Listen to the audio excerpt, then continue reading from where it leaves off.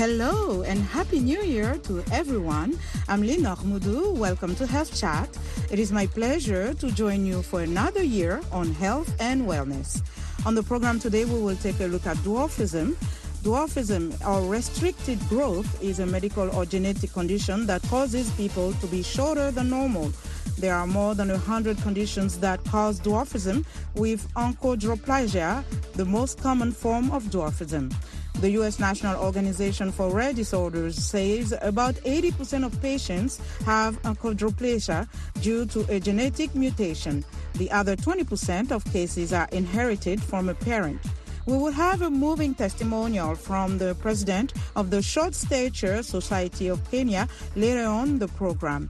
But first, I spoke with Dr. Edward Kija, a pediatric neurologist in Tanzania. He tells us more about dwarfism.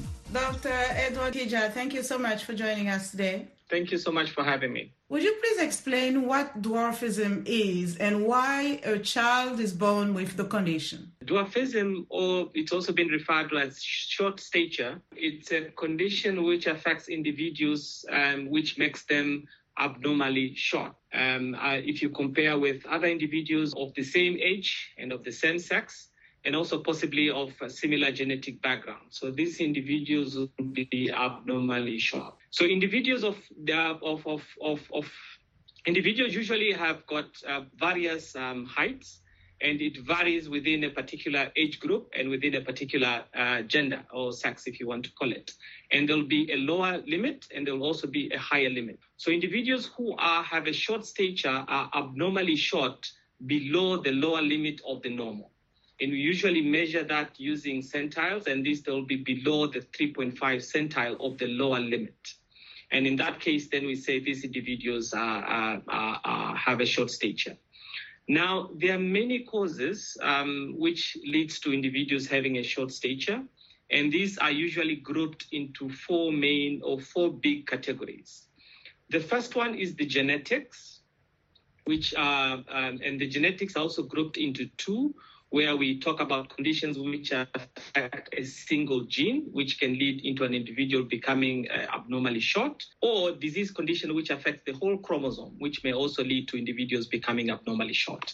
So that is the first group. The second category which may lead to individuals becoming abnormally short are endocrine disorders. And these endocrine disorders, which affect production of hormones, and other hormone-like factors which the body uses or are important for the body to develop in terms of the height. And when individuals have got disorders or deficiency of these hormones, then it may also lead to these individuals being born abnormally short. The third category is individuals who have got some nutritional deficiencies, which may either occur in utero when the baby is not yet delivered or immediately after delivery, and this can also lead to these individuals becoming abnormally short. And the fourth categories are environmental factors, and these are also many environmental factors which can also lead to individuals becoming abnormally short. So there are various causes, but at the end of the day, it impairs growth, and these individuals become abnormally short if you compare this with other individuals of a similar genetic background, similar sex, and similar age group. What is the medical prognosis of a person with short stature, and what medical conditions can they develop? So, like I said earlier, that the causes of short stature vary quite a lot, and the prognosis will really depend on what is the underlying cause of short stature for that particular individual.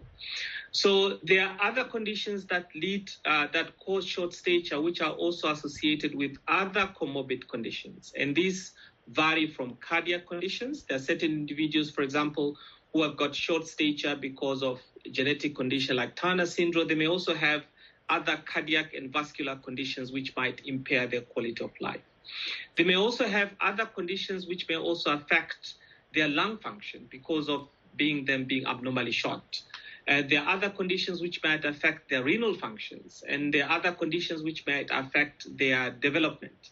And this may also have an implication in terms of cognition. It may have implication in terms of learning, and in future it may also have implication in terms of their economic output. So it really underpins on what is causing that short stature to determine the prognosis. But having said that, there are other conditions in which an individual is abnormally short, but is not associated with any other comorbid conditions. And these individuals usually lead a quite normal life.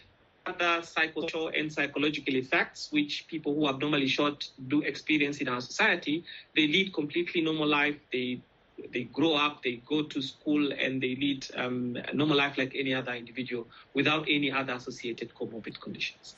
How common is dwarfism in the African society, and what is the difference between someone with dwarfism and pygmies that are found in some places in Africa? So that's a very good question. So unfortunately, we do not have a very good data to quantify how big the problem of dwarfism is in Africa. But if you look into the global data, it is estimated that at least 4 individuals out of 100,000 live births will have some sort of the cause of dwarfism, whether it's endocrine, whether it's genetic, whether it's metabolic, but some sort. Out of every 100,000 live births, individuals will be suffering from this. Now, coming to your second question, the difference between dwarfism and pygmies. So, like I said earlier, there are a number of causes. If we can list, it might be even more than 100 different causes which may lead into dwarfism.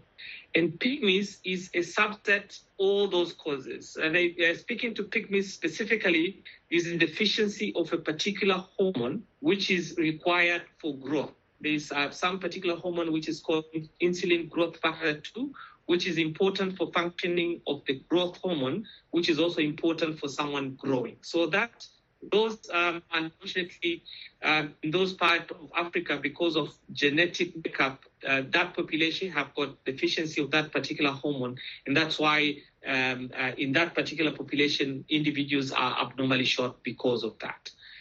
So that's the difference. So it's like pygmies is a subset of a large group of individuals who have got dwarfism. So individuals who have short stature can be delivered from parents who have got normal heights. It doesn't mean that every individual who is born with a short stature, his or her parents also have to be short. You could have with normal height parents, and these normal height parents can have a child who is born who's got dwarfism. It's possible. Is dwarfism considered a disability, and what are some challenges? I know you touched on that, saying that it depends on the sort of dwarfism, but is it considered a disability in general? In principle, not. It's not considered a disability, even though, having said that, individuals who are unfortunately abnormally short do suffer a lot of other psychosocial problems. The biggest one being stigma. Because in most communities, a normal height or a greater height is considered more acceptable in the society. It's also considered more appealing to the society. So an individual who is abnormally short, usually they suffer bullying at school. They also suffer from psychosocial trauma. They also suffer from stigma. But if an individual does not have any other comorbid conditions which are caused by the underlying cause causing dwarfism, usually they are quite normal and they can do any other activity that any other individual who is not dwarf will be able to do.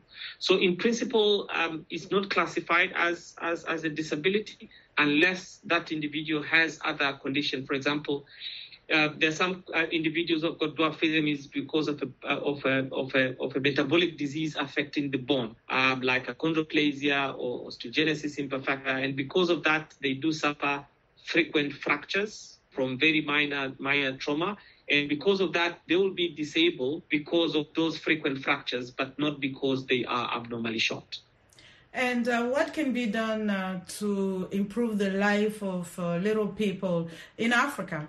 So very good question. So I think the most important is, number one, is the awareness, to raise the awareness, because some of this can be prevented with important screening, particularly at birth for metabolic conditions.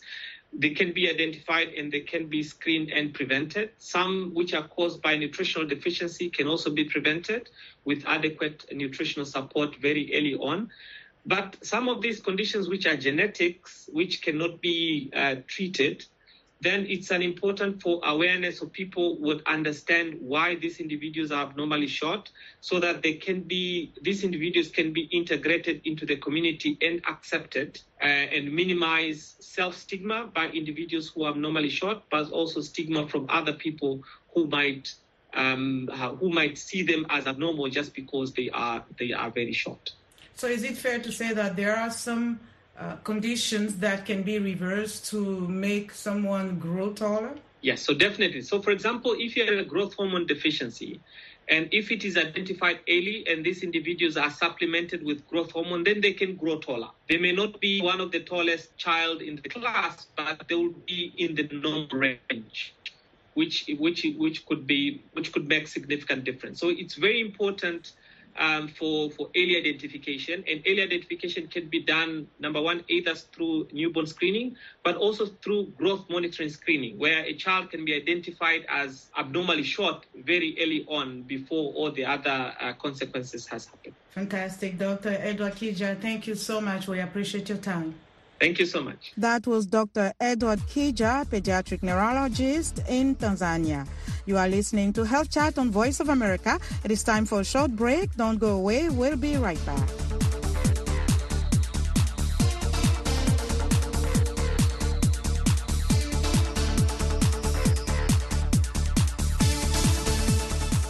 Welcome back to Health Chat. Today we are discussing dwarfism. Joaquim Wangi is the founder and president of the non-profit organization Short Stature Society in Kenya.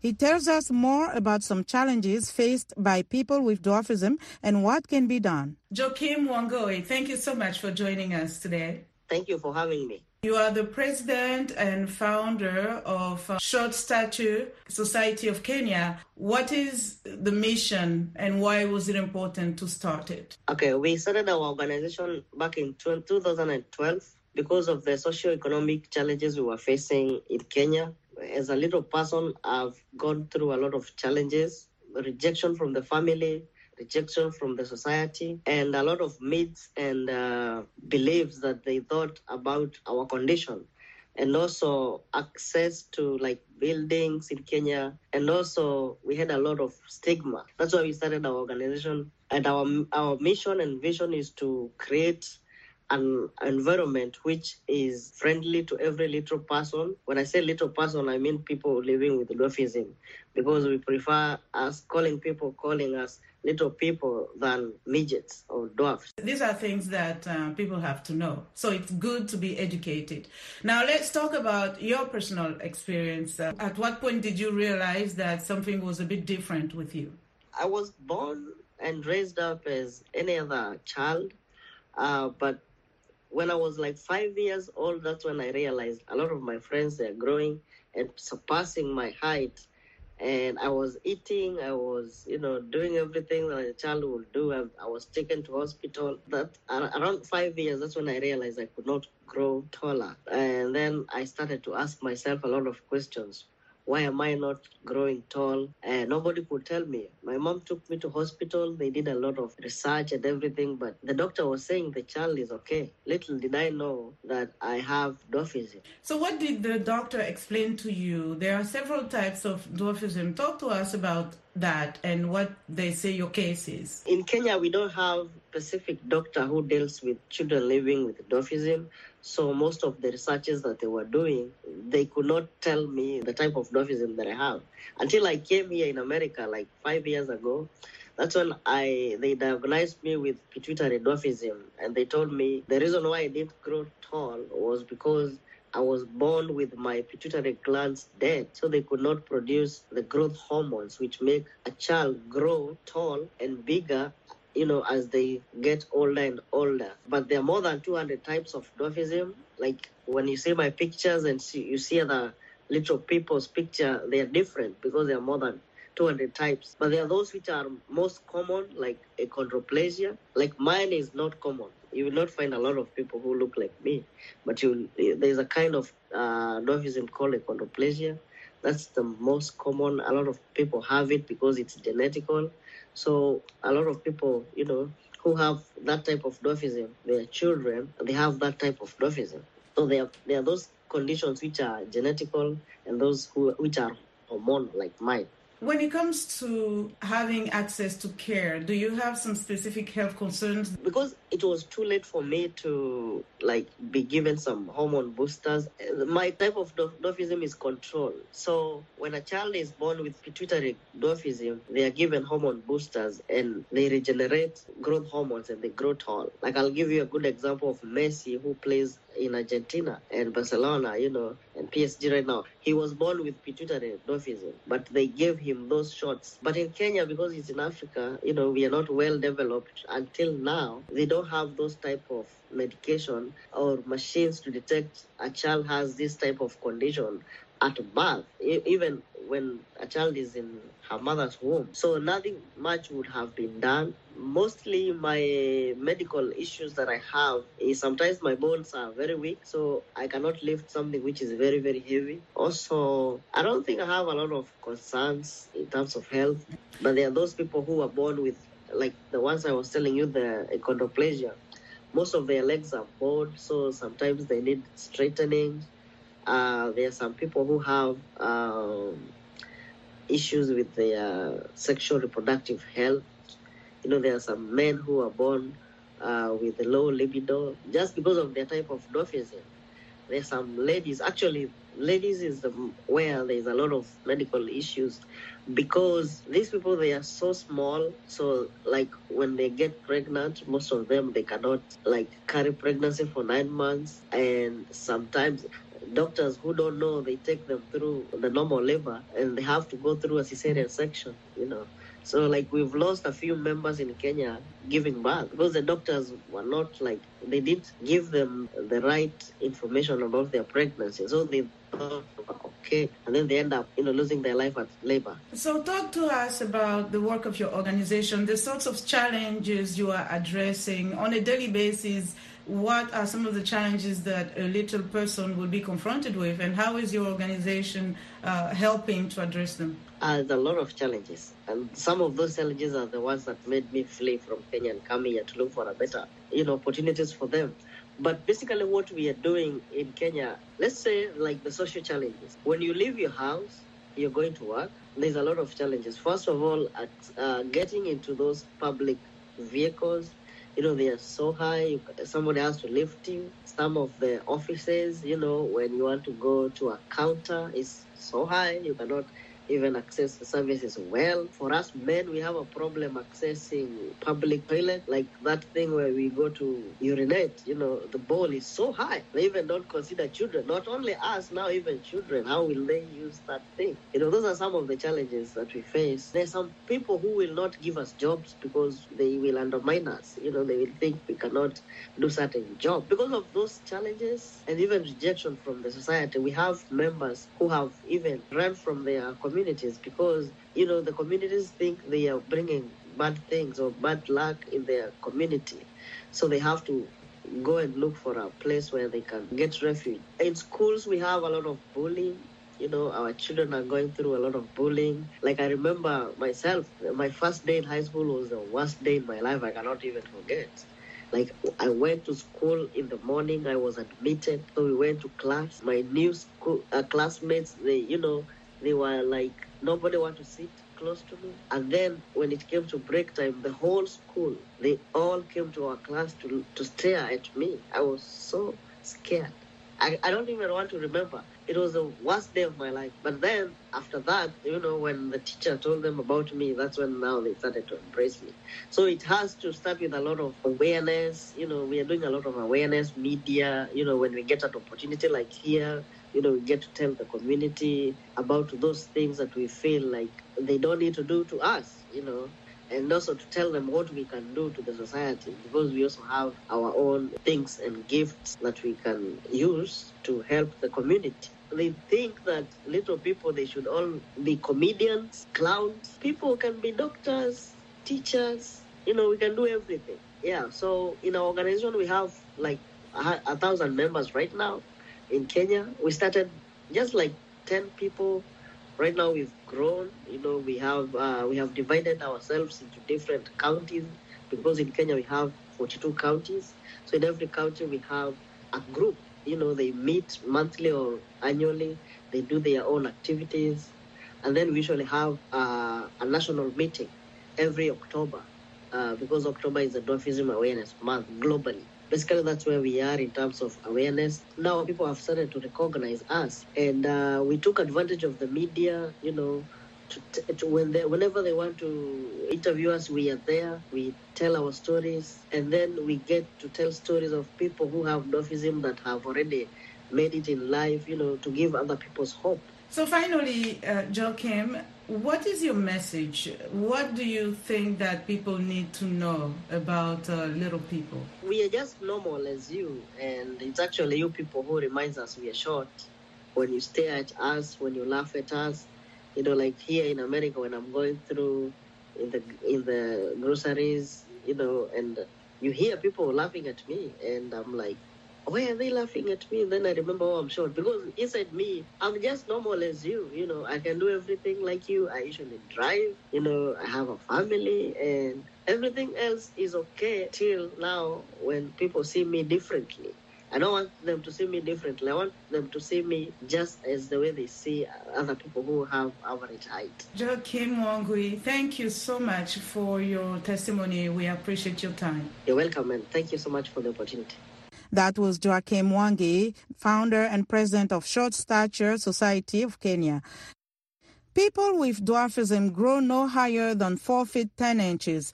From navigating shopping centers to government offices, South Africa's little people say public spaces are not designed to be accessible for them. One advocacy group in Johannesburg is calling for better support to help people live independently. For VOA, Linda Gevetesh has this report. Different, abnormal, and very small. Those are just some of the words Olivia Radebe says have been used to describe her in her recently published memoir.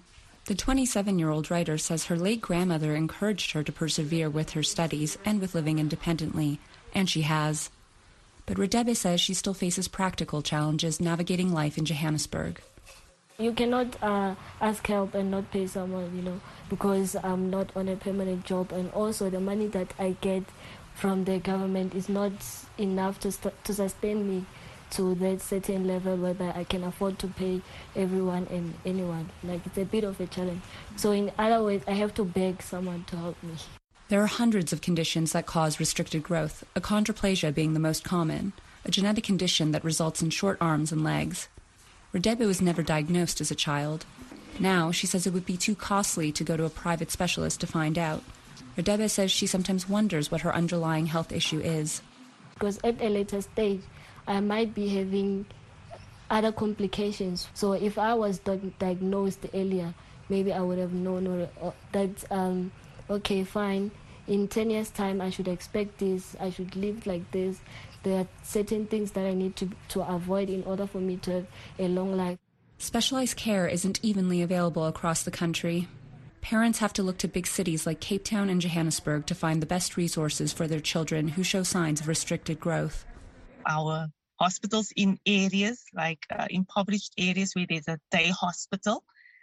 So a parent will go and take the child, but the nurses, the doctors are not aware of the condition that the child has. Raising awareness about people with dwarfism is one of the main reasons why P&L established the nonprofit Short-Statured Persons South Africa. That we can share ideas and come together, and also that the public can know what we are about. The 57-year-old says he struggled with accessibility and discrimination throughout his life. Nell says the organization gives people like him more power to advocate for themselves and their unique needs. That's why they say nothing about us without us. You can't talk for us, we must talk for ourselves. Like I say, we must stand together and fight for our rights. And the country, he says, is starting to listen. Nell's group met with South Africa's Social Development Minister to discuss their health and reproductive needs that go unaddressed. He hopes it will be the first step toward bringing more support within their reach. Linda Giftash for VOA News, Johannesburg. Health authorities in southeastern Nigeria are worried that despite the surge in new cases of coronavirus, Omicron variant, residents are refusing to wear masks and are not socially distancing. Officials fear an explosion of new cases as the Christmas and New Year holidays end. For more, VOA's Chinedu Ofor reached a reporter Munachi Chokes in Owerri, Imo State. Take a listen. Yeah, I've been able to move around. I actually visited some shopping malls, event centers, parks, and recreation parks. And I saw a lot of people there without their masks on, and very few. You can count the number of people that were wearing their masks, and they were seen as outcasts, like people make jest of them. Why are you wearing masks? They can ask you that, yes, because there's nothing like COVID. Most Nigerians still don't believe that there's COVID, that COVID exists. So that's what I saw in the shopping malls and the event centers that I was able to visit. And what about health facilities, the government health centers? What is the situation there? It's still a celebration period. The Christmas period is over, and this is the New Year season. So most of the government clinics or hospitals are closed. I think they are on break, so to say. So few people are there. Mostly people that have been on admission. And I didn't see any center actually where they call vaccination centers.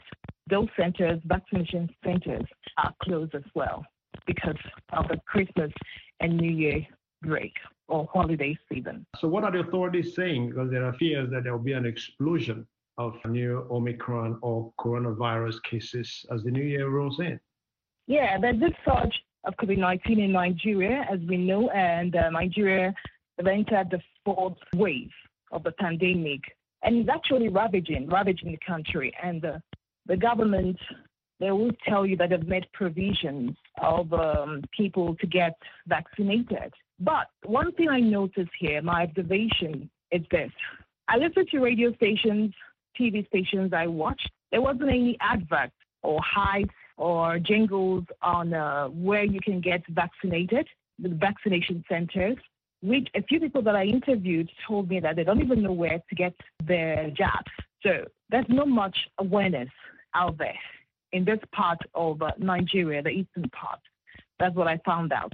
A few months ago, the Nigerian government destroyed more than 1 million doses of the COVID vaccine. And from what you just told us, there are those who have not received the vaccine or those who don't know where to get the vaccine. Any explanation as to why vaccines have been destroyed when there are people who don't have even their first shot? Yes. The authorities I interviewed earlier in Abuja, they told me that those vaccines were expired, and that's the reason they gave and reason they destroyed them. So most Nigerians are now saying that. That means all the vaccines that people have been taking, were expired vaccines. So, and that gives others room not to take the vaccine, to give excuses that the vaccines that are being given to Nigerians were expired vaccines. But the government have come out to, say that that's not true. They found out that those vaccines that they destroyed were expired. That was the reason they destroyed them, so not to give it to Nigerians. But like I said earlier on, I think there should be more awareness, especially in this part of the country. People rarely wear their masks. People rarely observe the COVID-19 protocols, things like maintaining social distancing in crowded places.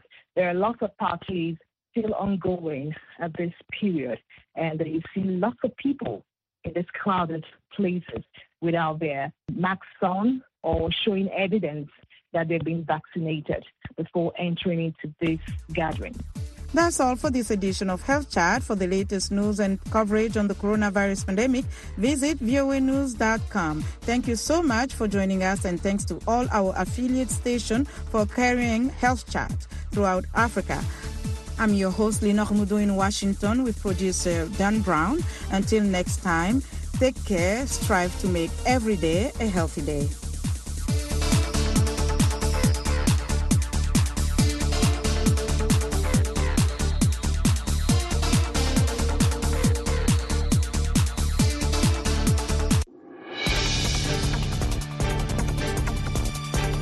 Hi, I'm Kim Lewis. Join me and a panel of journalists as we discuss the top stories of the week, including the House Select Committee's investigation into the January 6th attack on the Capitol is in full force as the U.S. marks 1 year since the deadly riot rocked the nation. Don't miss Issues in the News this Saturday and Sunday on The Voice of America.